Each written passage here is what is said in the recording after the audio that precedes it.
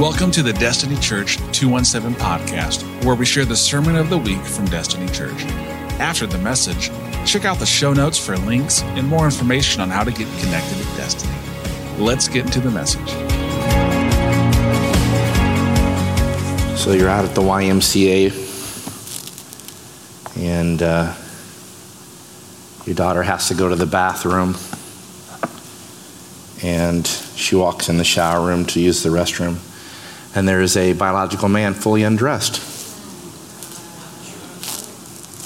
right in front of your 7-year-old daughter. It's happening here in Springfield. Yeah, it's come to Springfield.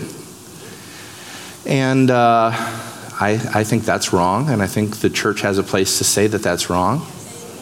And whether you have a YMCA membership or not, I'm not here to tell you what to do with that. But if you think that, oh, and by the way, the policy is if your daughter is offended, she should leave. Yeah. That's the policy. That's the policy. So if you think somebody ought to do something about that, that would be you. And so do whatever you need to do, but in case you want the phone number, I happen to have it here. I've called twice. So you can get out your phone right now and make a YMCA contact in your phone. It won't bother me for you to get your phone out. But if you're not writing this number down, you're okay with what I just said. And if you don't want to do it, you're lethargic, you're part of the problem, and you ought to get your head screwed on straight. Because if this doesn't make you mad and infuriate you, then your heart is seared. You're troubled in your heart and your spirit. And you really ought to have a come to Jesus moment. There's no reason a grown man should undress in front of your 7-year-old daughter. If you think that's okay, then you should come see me after service and we'll have a heart-to-heart. If you think somebody ought to do something, well, I would feel really weird calling them. How weird does the 7-year-old girl feel? And are you the adult in the room or not? So the number, I'm not asking you to call and be angry and one of those Christians, right? You simply say, I don't think that's right. I think you ought to change your policy. I think you ought to provide a safe place for those hundreds and hundreds and hundreds of little girls to go, rather than trying to tailor your policy to entertain the perverted needs or desires of a few men who want to undress in front of women, little girls. So the phone number is 217, and this, hey Joey, make sure this gets on television too, would you please? 217-679-1625. I'll say it again, 217-679-1625. All you do is call, talk to the person at the counter, ask for the manager, I've done both, and say, listen, this is what I hear, and they'll say yes, and then you voice your opinion politely, kindly, and say, listen, that shouldn't be happening in our town, and I'm sure there'll be some people that do something a little more than call, but that's a good first step for anybody that thinks something ought to be done.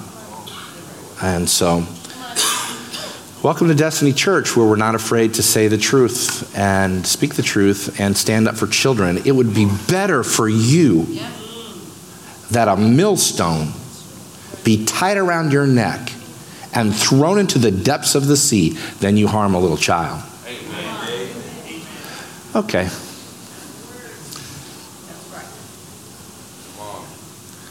Okay. Anybody else? Anybody want to say anything about that? Besides my wife? And my daughter? You got something to say? I just got something to say. You want to say something? You can. A mom of 4 daughters. Then I think I got to say. Well, babe.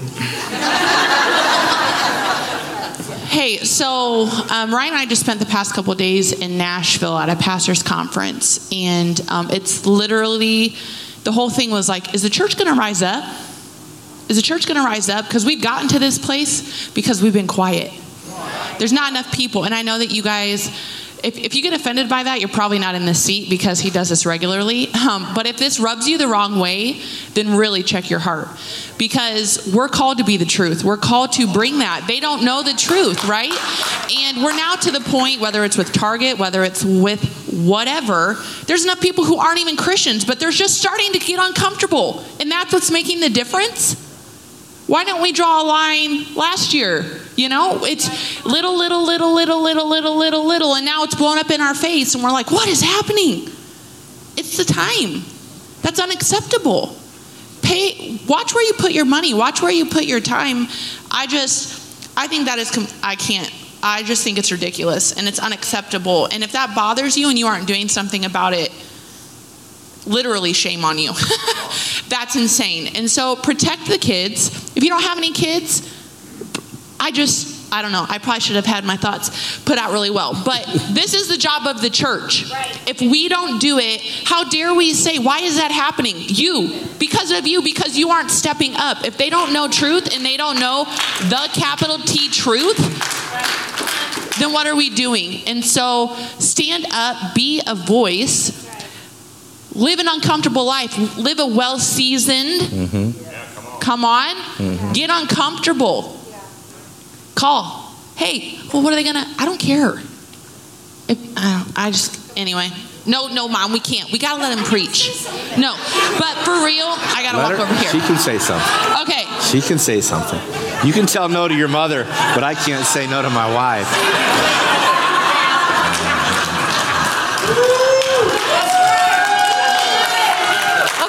So, first of all, I'm glad I have a husband with a backbone because I wouldn't want to be married to a coward. And we've counted the cost. Okay, so let me give you a little example. We're in Mexico. A couple of you personally, I told this. But anyway, we're in Mexico having a great time at the pool. And he's like, you know what happened in Mexico? He's kind of incapacitated. He's laying on a lounger. Anyway, so then... Wait, I was incapacitated in Mexico laying on a lounge, not because of anything. We had visited the ER. He had a little physical issue. Yeah. And so next to me is my sister-in-law, and she stands for righteousness. And facing us is my brother, who stands for righteousness, and we're all talking. And out of the corner of my eye, I see these two couples misbehaving. I mean, like, misbehaving. Crossing the line. And so my sister-in-law is here, and she leans over to me. She goes, "You see that?" I said, "Oh, I'm about to go over there."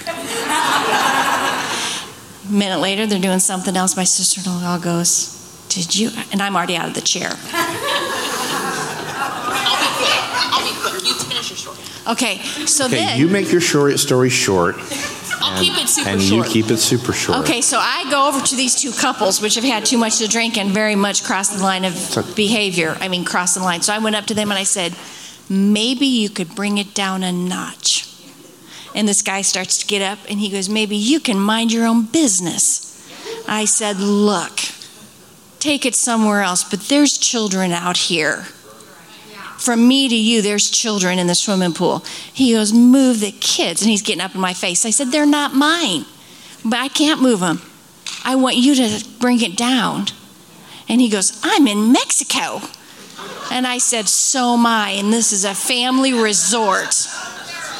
And so his girlfriend or whoever kind of pushes him down and says, "Sit down, just back it off." So I walk away, and I'm because if he was like, if he hits me, I don't care. But it's like, if those are my grandkids or any of those other kids, so help me. And the little pool boy came over. He goes, "Thank you. I've said something to them once." And Eric's like, "What are you doing?" I said, "I got it. Don't worry." And my brother looks at me. He goes, "What are you doing?" He goes, "If Eric and I went over there, we probably would have gotten in a fight." I said, "Right. What's he going to do? Punch grandma?" Okay. Very last thing. This is actually what I should have said the first time, but we'll give it another go. So we were in Nashville this week, and Riley Craig, do you know that name? So the swimmer, you should know that name. If you don't know that name, Riley Craig. Riley Craig, the swimmer. Okay, got to meet her this weekend, and she didn't get to win. Something she's worked her whole entire life for, to a biological man who decided in the 4th year of college he wanted to swim as a woman. We could go down that hole. But she just said, I was in the locker room, which is why I wanted to bring this up. She goes, it's not that they literally didn't give me the trophy, even though they gave it to him because they said it's a better photo op. She goes, when I've worked my whole entire life for this moment, they give it to him. She goes, but when I'm in the dressing room with all these women and he completely undresses and it takes me 15 minutes to put on my swimming suit while a biological 6'4" man is undressing in front of me, that's a problem. And she's now getting attacked. She was held hostage a week or so ago and then the college, what did the college do to send out to their students? They said, good job. They did not condemn their students. They did not condemn their students for coming in, for attacking her and holding her hostage. They said, way to go for doing that to somebody who doesn't like us, what we are, who we are. So if you think that you can be quiet on this, yeah. So it's happening. I'm not going to say that. I'm done now. You can go. Sorry. Okay. Okay, that's good. That's good. But the point of the matter is it's happening right here at the YMCA in Springfield, and you have an opportunity to voice your opinion. So there you go. Okay, praise the Lord. I love a good party. It's a chicken. We went to a party last night. A friend of mine, his name is Fernando. And he retired from teaching Spanish. And he had a great party. Arrived, there was meat on the grill as we arrived, and a table full of food, an ice chest full of drinks, cornhole out back, lots of good people, lots of laughter. I mean, who doesn't like a good party? Of course, we're going to have the church picnic next week, so that should be fun. Cheryl and I throw lots of parties. We're having a Memorial Day party tomorrow for the staff and their family. But have you ever thrown a party and people stay too long? You try the yawn, you try all of that, and they just continue to yak. And they don't care if food's run out, the drinks run out, they just overstay their welcome. If you want to feel old today, there's a song entitled Don't Stop the Party by Pitbull. I don't know if you know that song or not. Maybe my Mexico pool party days, I hear that song all the time. The Hispanics love Pitbull. And it's called Don't Stop the Party. That song came out over 10 years ago, if that makes you feel old. It does me. So we like to throw parties. I like going to parties. I've thrown, I don't know how many parties, but the biggest party that I've ever thrown, and the biggest party that you will ever throw, probably, is the reception for your child's wedding. Yeah? That's the biggest party we ever threw was for you, Hannah. It cost me so much money. It was out the Crown Plaza. How many years ago? Over 10. You're not going to nail that down? It is 10 years this year? 10 years. 10 years ago. I mean, the table arrangements and the DJ and the photographer and the food and the drinks and the ran, I don't know what time it started, maybe 6 o'clock, went to about midnight, and 6 hours of partying. But yeah, that was a big deal. One evening, a few hours. Back in Bible times, parties would go for days. Yeah? That'd be all right. Party for days. Like, what do? You just party all the time. And wedding parties in particular. So I want to take you blow by blow through a New Testament party in John chapter 2. So if you want to turn there, you can. We'll put it on the screen so you can follow along. Just a few verses here. In a little town called Cana. On the third day of the wedding, on the third day of the party, we've been at this for 3 full days. 3 days of partying. On the third day of the wedding, it took place in Cana in Galilee. Now, this is often noted as Jesus' very first miracle. And geographically, it's interesting to note. Go ahead and put up the map. You may not be able to see that very clearly, but you'll see the Sea of Galilee at the top of that map. That's that little circle. Well, of course, Jesus was known as a Galilean. His parents were his mother and his, not his bio dad, but his dad, not his father. You understand what I'm saying? From Nazareth. He was a Nazarene, but he was born where? A little town of Bethlehem. So Bethlehem's all the way at the bottom underneath Jerusalem. So at the top, this is the Galilean region, and that's the Sea of Galilee. And the reason I put those two arrows there is to show you the distance between his hometown of Nazareth and where this miracle took place, because it was his first miracle. It was only 3.5 miles from where he grew up in Nazareth. Just 3.5 miles. So at 3.5 miles, that's a pretty good walking pace. It'd take you about an hour to get there, to walk from Nazareth to Cana. And it was the third day of the party, and Jesus' mother was there, verse number 2. And Jesus and his disciples also had been invited to the wedding party. So check this out. That means when Jesus showed up, you had 13 more mouths to feed, right? That's no small feat. And they were thirsty, having just walked all the way from Nazareth to get to the party. Of course, they'd been there for a while too, I would think. Jesus had been partying for 3 days. I don't know if that fits into your theology at all, but Jesus had been partying for 3 days with his disciples. And verse 3, when the wine was gone, Jesus said to Jesus, hey, they don't have any more wine. Now, how embarrassing would that be as the host? Right? I mean, a wine is celebratory. I mean, that's what you drink. I mean, we're not having iced tea and slushies, right? Our choices are very limited. So what you're drinking questionable water or something that's better for you. I mean, as far as antioxidants and has something of value to it and will help purify the water is wine. So there's a major social faux pas that's happening right now after 3 days at the wedding. And we need to keep the party going because everybody's still there. Nobody has a car. Nobody just head off to Benny's. I'll be back in 20 minutes. We'll have a couple boxes of wine ready for you. That's not how it worked. They had run out. Just run out. And they needed a lot because there were still a lot of guests there. Imagine. So verse 4, dear woman, Jesus says, why do you involve me? My time has not yet come. This is recorded as his first miracle, but he's saying, listen, I'm not ready to come out and tell everybody what's happening quite yet. And so he does this in relative secrecy, not a public presentation.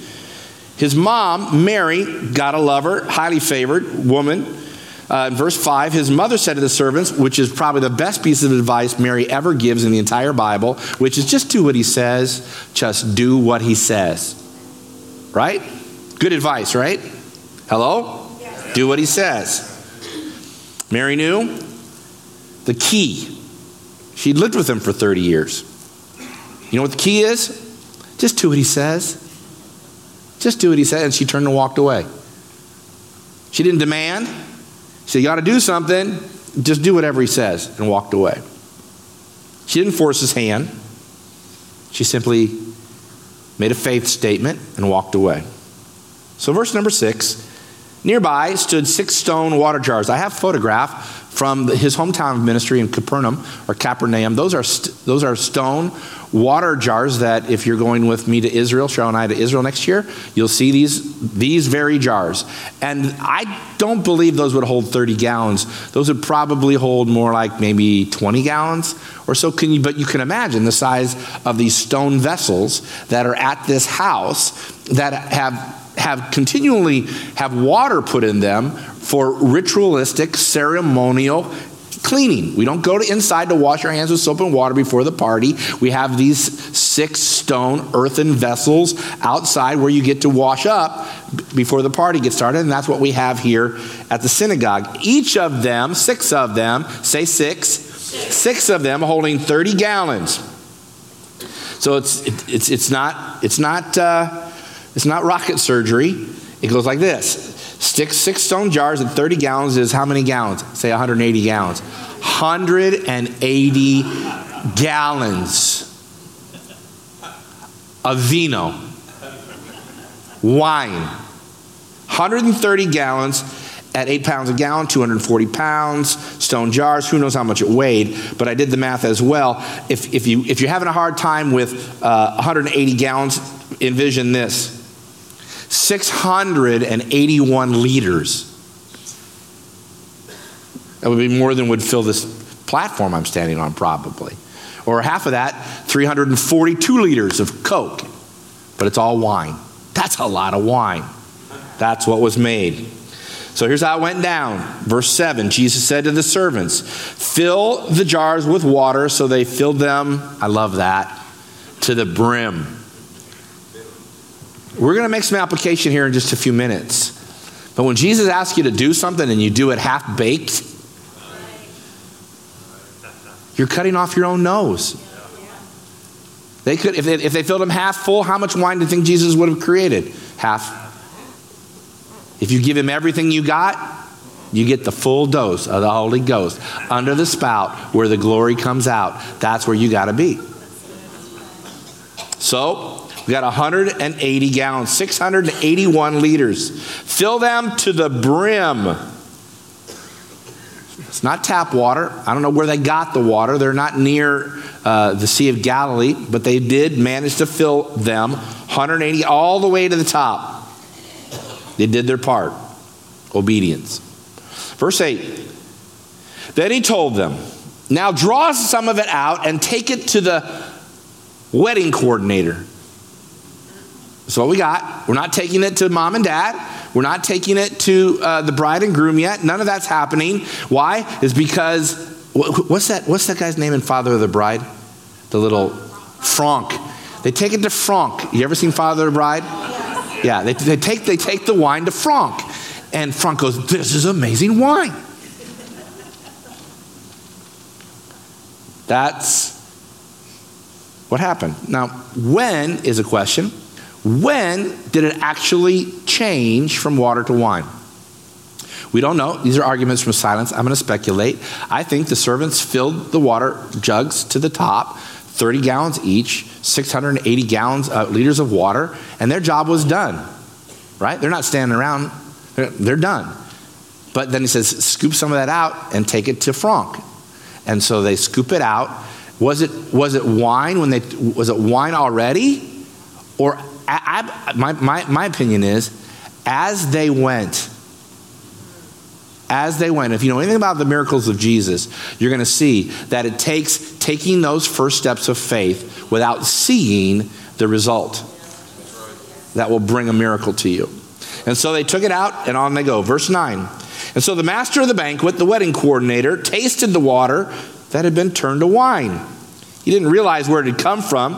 Why? Because this isn't Jesus' time yet. He's not out there saying, hey, look what I did. Hey, everybody, be quiet. Let me tell you what I did. No, just fill the water jars. Okay, guys, take it over there. And that was done. He's done. Backs out of the situation. So verse 9, tasted the water that had been turned to wine, and he didn't realize where it had come from, though the servants who had drawn, they knew.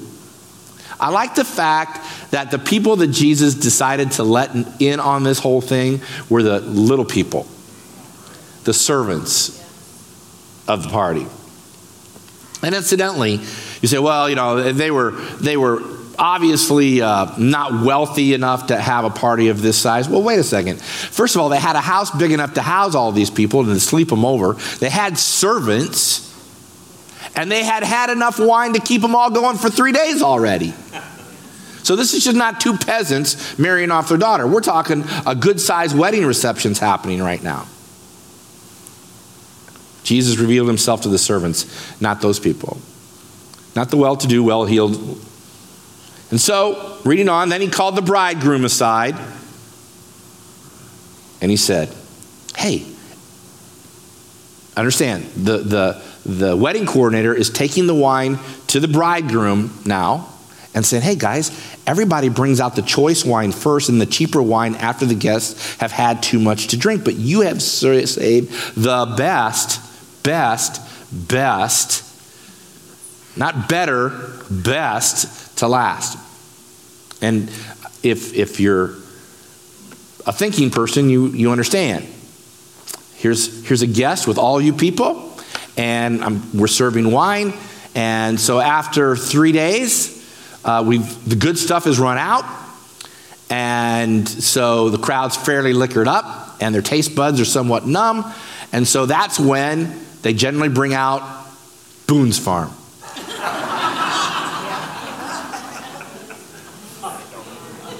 I don't know where that came from, 1979 maybe, but way back in here. Way back in here. We brought back some Boone's Farm. And that's how it worked.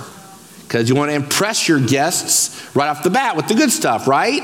And then bring the more questionable stuff out later. But the bridegrooms, and obviously we're not talking, this guy knew it was better. So, he's not, he understands. And what he made was better. No, what he made was best. And it was brand spanking new. It couldn't be any fresher than that. You talk about fresh wine, right? You ever go to a place where, and I'm not a wine drinker, but they bring out the wine list. Would you? No, it's okay. But if you ever read down a wine list, the 1942, the 1963, the whatever, these older wines, the older wine, the aged wine, that not the stuff, it comes out of the box that you got from Shop and Save, but the good stuff, right? You all seem very uncomfortable when we're talking about wine. Are you okay? Some of you feel very uncomfortable about that. Don't be. So Jesus made wine. Well, it wasn't alcoholic. Well, then I don't think any of this applies because, I won't get into it, but understand, I believe it was real wine. Jesus made real wine. So, and I don't have a problem with that. So, where was I going? Where was I going with that? Miles, what was I talking about? Oh, aged wine. Thank you. Who said aged wine? Who said? Thank you for paying attention. Aged wine. The older the wine, good stuff. It's good. It's been around. It's more rare. It's been flavored and all of that kind of stuff. So check this out. But Jesus makes new wine, but the new wine is actually the best. Does it make sense? According to Luke chapter 5, verse 39, and no one drinking old wine wants new. Why? For he says the old is better. So it's understood that the older wine is the better wine. Nobody really is caring for the new wine. You need to remember that new wine needs new wineskins. And so you have to, if you want this type of miracle in your life, you've got to say, God, Lord, give me the new wine. Do something new in my life. But if you haven't prepared yourself, if you're not ready to receive what he's giving, oh God, send me to the nations, but you haven't got your passport? You understand what I'm talking about? Having done all to stand, then stand therefore. There's a lot of people going, I'm standing on the promises of God, but haven't done the three other things that he asked you to do. You're looking for a new word from the Lord, but you haven't done the last 4 words that he told you.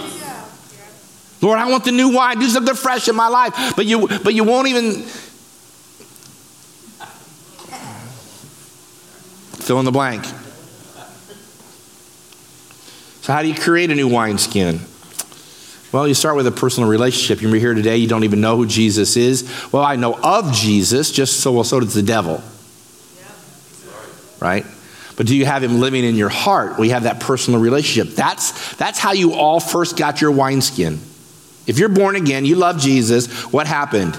You had to get a new wineskin. Because what he was trying to pour in did not work with the old you. Hello? Amen? It didn't work.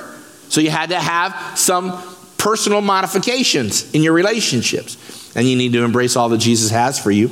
Be open to his teaching. Here's a big one. You want a new wineskin? Practice humility. Because you're not nearly as important as you think you are. And you're not nearly as smart as I'm talking to myself. You're not nearly as smart as you think you are. Right? So listen, God has a new thing for you. And he has a new thing for me. He has a new thing for this church. He has a new thing for this community. But the problem is if you don't have a receptacle, if you don't have a repository for what he wants to deposit, it's just all going to burst and run out on the ground. So, verse 11, we'll wrap it up here. This is the first of his miraculous signs Jesus performed in Cana in Galilee. And thus he revealed his glory, and his disciples put their faith in him. The word sign is really important there because it emphasizes the significance of the action rather than the action itself. Aha, a miracle is a thing. Look at the miracle. A sign says, I'm pointing to something else, something bigger than me.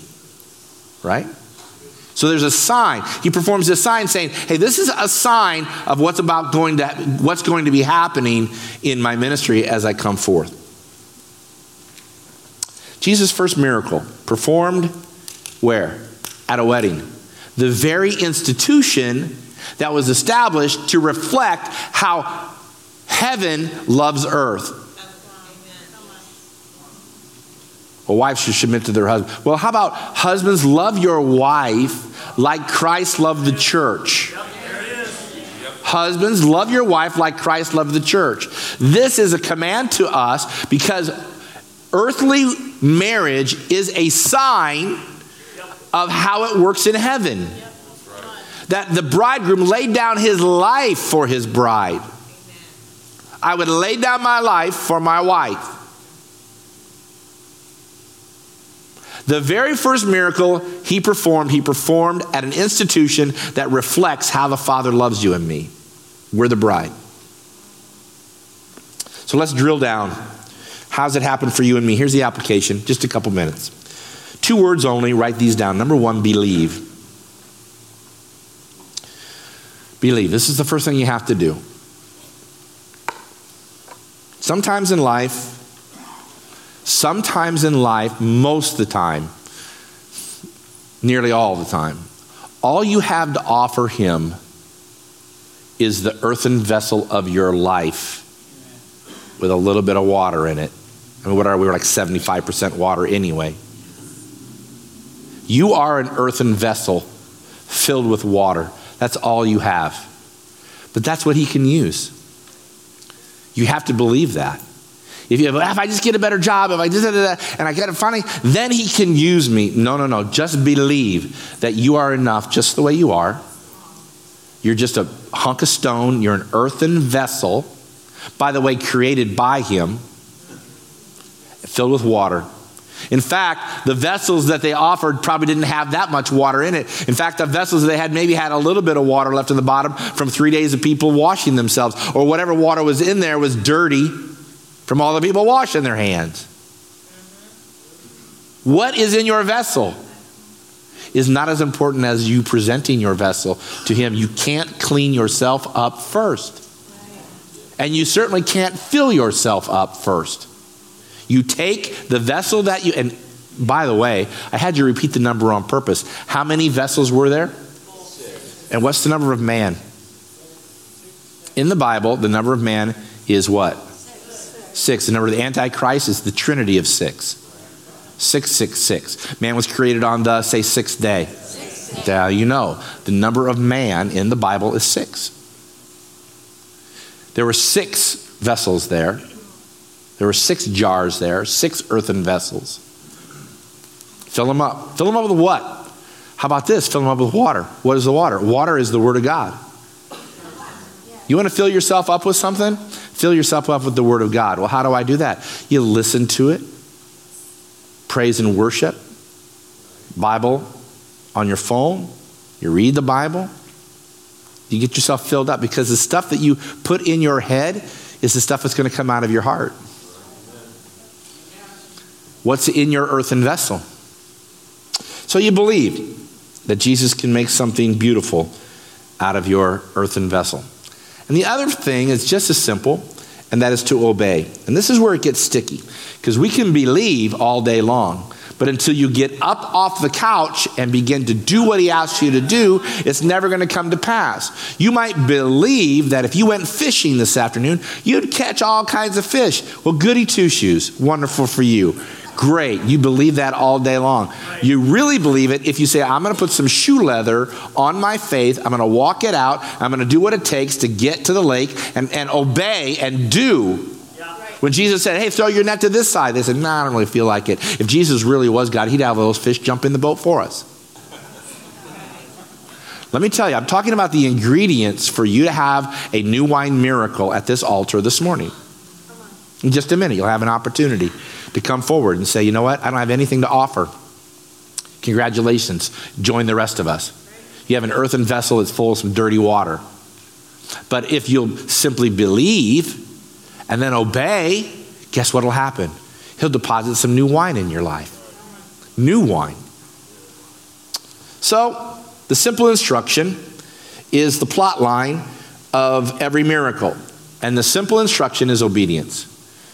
One of the reasons I don't like watching mindless television is because after about 10 minutes, you know the plot line, particularly if it's some Lifetime Hallmark throw-up movie. You know what I'm talking about? Just sappy. The woman whose husband either died or they divorced has a little boy, and he likes to play baseball, but the coach, he's really handsome, and he really likes her, and so they have a little car wreck, a little fender bender, and they meet each other in the parking lot, and then I don't know, I'm just making this up on the fly. Have you seen that movie?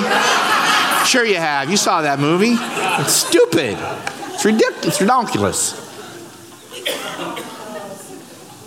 The plot line of every miracle is this: believe and obey. Believe and obey. Give me a method. Give me a methodology. Give me the 12 steps. You don't need 12. How about this? Just trust and obey, for there's no other way to be happy in Jesus than to trust and obey. Man, that's an old song. Just believe. Just believe and obey. Just do what he tells you to do. Fill the pot. Okay. A little bit. No. How about the servant that needed to thrash the floor, needed to thrash the ground with the arrows? He just went out and just kind of tap the ground. I'm talking about be involved. I did this to you a couple weeks ago, and hopefully some of you weren't here, but you can get part of it now. Everybody raise your hand. Now raise a little bit higher. Oh, see, you didn't raise it all the way the first time. That's how God deals with us. He says, raise your hand. You're Arnold Horshack.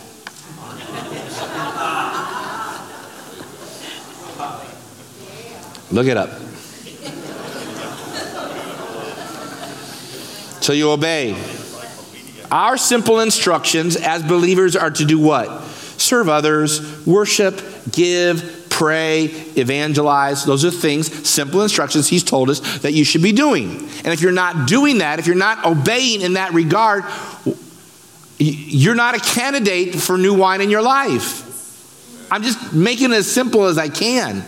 If you come to church and you want the benefit of loving God, then obey him, because it's in obedience that the miracle happens.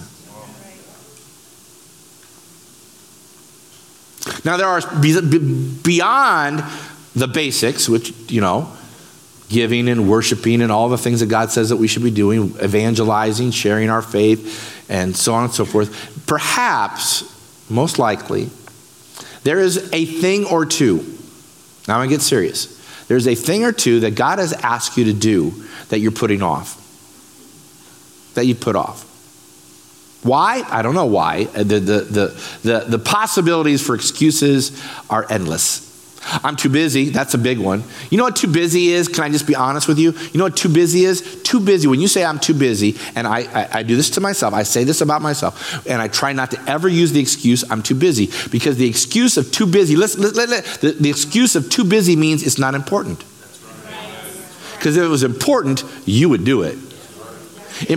Too busy means it's not important enough for me to change my other 7 things to do that. So I'm too busy is a lie that you use when you're actually lazy. Or you don't want to be honest. No, I love our staff. Our staff is brutally honest with each other, right?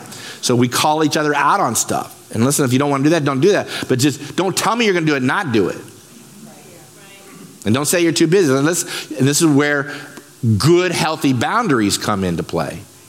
You asked me to do something. Hey, Eric, can you go do this? I'm not going to say I'm too busy. I'm going to say I have other things. I'm not going to be able to do that. Well, what are they? Well, you shouldn't ask. But we're compelled to as Americans, aren't we? I can't because my mom just died. My cousin just had a baby. And you make up a list of excuses. Now you're lying. Now you're compounding the matter. You don't owe an excuse when somebody says, hey, can you? And you say, listen, I'm just not going to be able to do that. I have other responsibilities. I have other things I have to do. I'm not going to be possible. Well, then you don't come. Oh, my. Listen, I've done this for 33 years. I've been asked to do a lot of things I don't want to do. And I drew the line many years ago. So listen, I'm just not going to be able to do that. I just can't because I have other things. I'm not going to say I'm busy to sound important. Like I have so many things to do. Right? So why is it that you're not doing what God told you to do? What are you talking about? Well, he told some of you to go back to school. He told some of you to start a business. He told some of you to get off the bump on the log and get about the Lord. He told some of you to start a ministry. He told some of you to begin to teach. He told some of you to start rescuing orphans. He told some of you to start taking care of widows. He told some of you, and if not, if you don't have something that he's told you to do, what's up with that? You should have something. You should have several things he's told you to do, and you should be about doing those things. Eric, would you please move on to the next point? Not quite yet. Not quite yet. Because we need to drill down on this. We need to drill down hard on this. Oh, I believe he's going to bless me, and I'm going to, but you won't do what he's asked you to do. Well, that's only half the equation, ladies and gentlemen.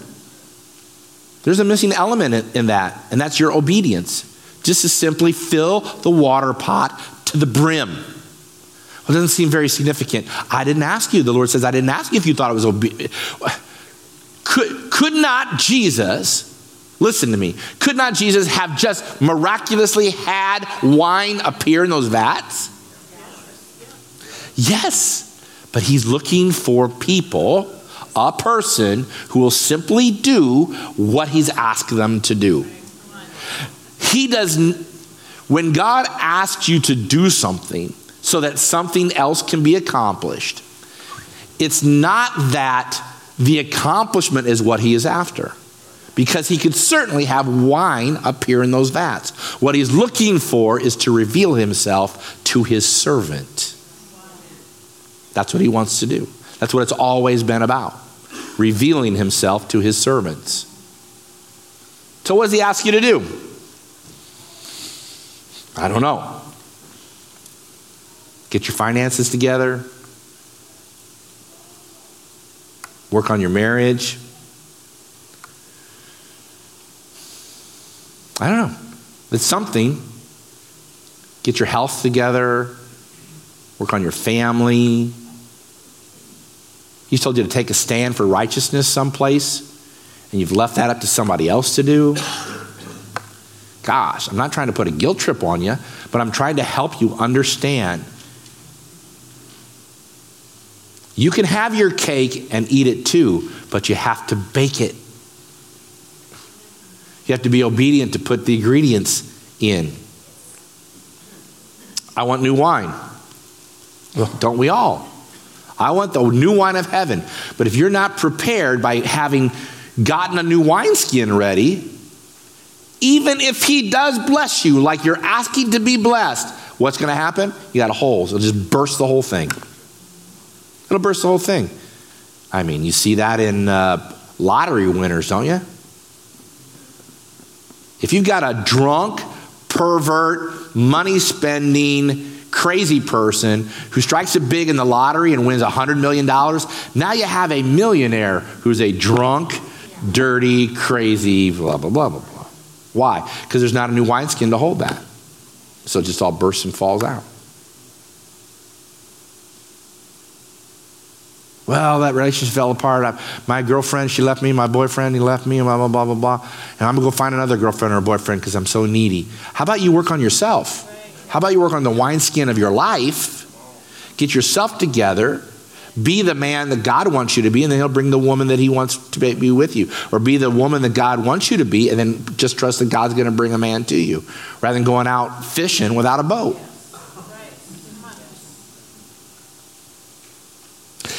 In Luke chapter 5, we'll finish with this, and then you're going to have an opportunity to come forward. Worship team, would you come back for a minute, please? He told this parable. No one tears a patch from a new garment and sews it on an old one. If he does, on the new garment, the patch will burst. We know the whole story. I won't, for time's sake, I won't read the whole thing. There's just a moment here where I want to ask, has the party of your life run out of wine? Has the guest of depression drank all your joy? Has the guest of anger drank all your joy? Wine in the New Testament, it has many types, symbols to it. Joy is one of them. Your life's run out of wine. The guest of addiction drank all your wine, drank all your joy. The guest of greed, the guest of sexual impurity, they drank all your wine. And now you're just this stone earthen vessel with a little bit of dirty water. They drank it all, and you're left with nothing, emptiness. How do you fix it? Well, you believe and you obey. Amen. You believe and you obey. That's what we just talked about for the last 10 minutes. Fill your life with the water of his word. Right. That brings abundance into your life. And the Lord just gave me this morning, and I really want you to have a thought process with this on me. So I'm fine. How are you doing today? Fine. Great. What you have is regular wine. And your party, your life seems to be going along just fine because you got plenty of wine. I'm asking you today to do a little bit of soul searching and ask yourself, is that self-produced regular wine? And are you willing to dump out even what little wine that you might have in order to have new wine put in? The best wine, by the way. The best wine. I have found in my life that the things that I hold tightly keep me from picking other things up. That's right. If I'm hanging on to those things so tightly that I can't pick something else up, I'm missing out on what God has for me. And you're missing out on what God has for you. I'm not asking you to throw it down. I'm asking you to just simply carry everything in your life like this. Your house, your car, your instruments, your computers, your books, your collectibles, your knickknacks, all the little things in your life that you just think are so. Listen, hold them all like this, because God may require some of them from you.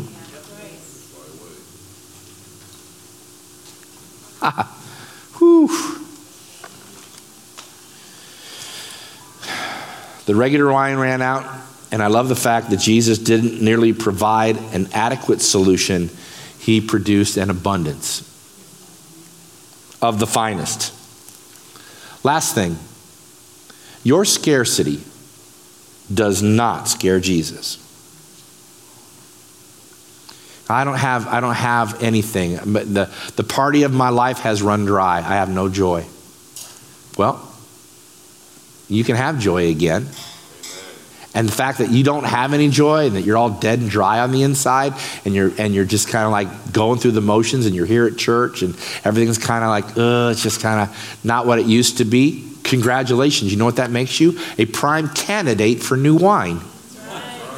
That's what that makes you. If you came in all proud as a publican beating your chest, I'm so glad I'm not like them. Ha ha ha, praise the Lord, hallelujah, hallelujah. Hey, listen, you got an issue with what? Pride.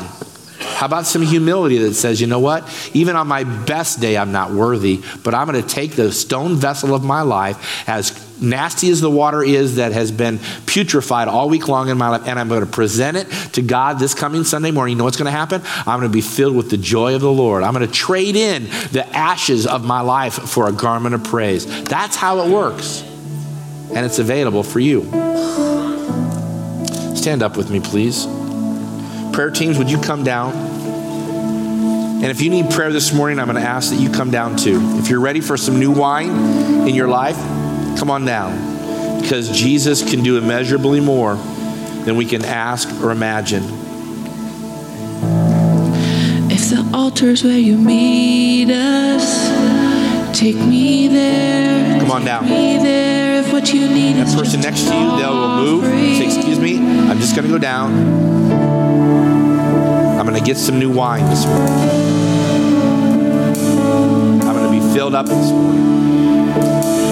Don't you think it's amazing that when Jesus stood up and he talked about a parable, he said the kingdom of God is like a wedding banquet. Jesus said the kingdom of God is like a wedding banquet, and not just a couple years earlier, he was at a wedding banquet. The kingdom of God, in the original language, says this: the kingdom of God is like a party. It's like a celebration. Don't stop the party. Remember the joy and the zeal you had when you first got saved? You can have it again. Step on out. Come on down.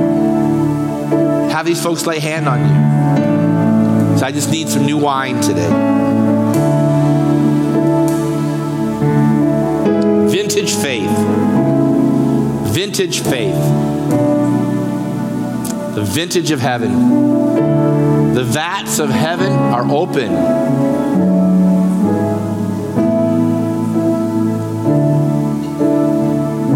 If you want more of the Lord, this is your opportunity.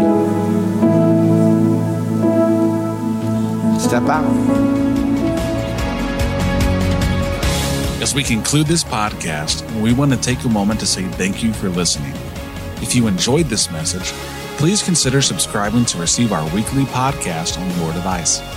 Check out the show notes for links to our website, more information about this message, or to support our ministry. You've been listening to the Destiny Church 217 podcast, your place for real, relevant relationship.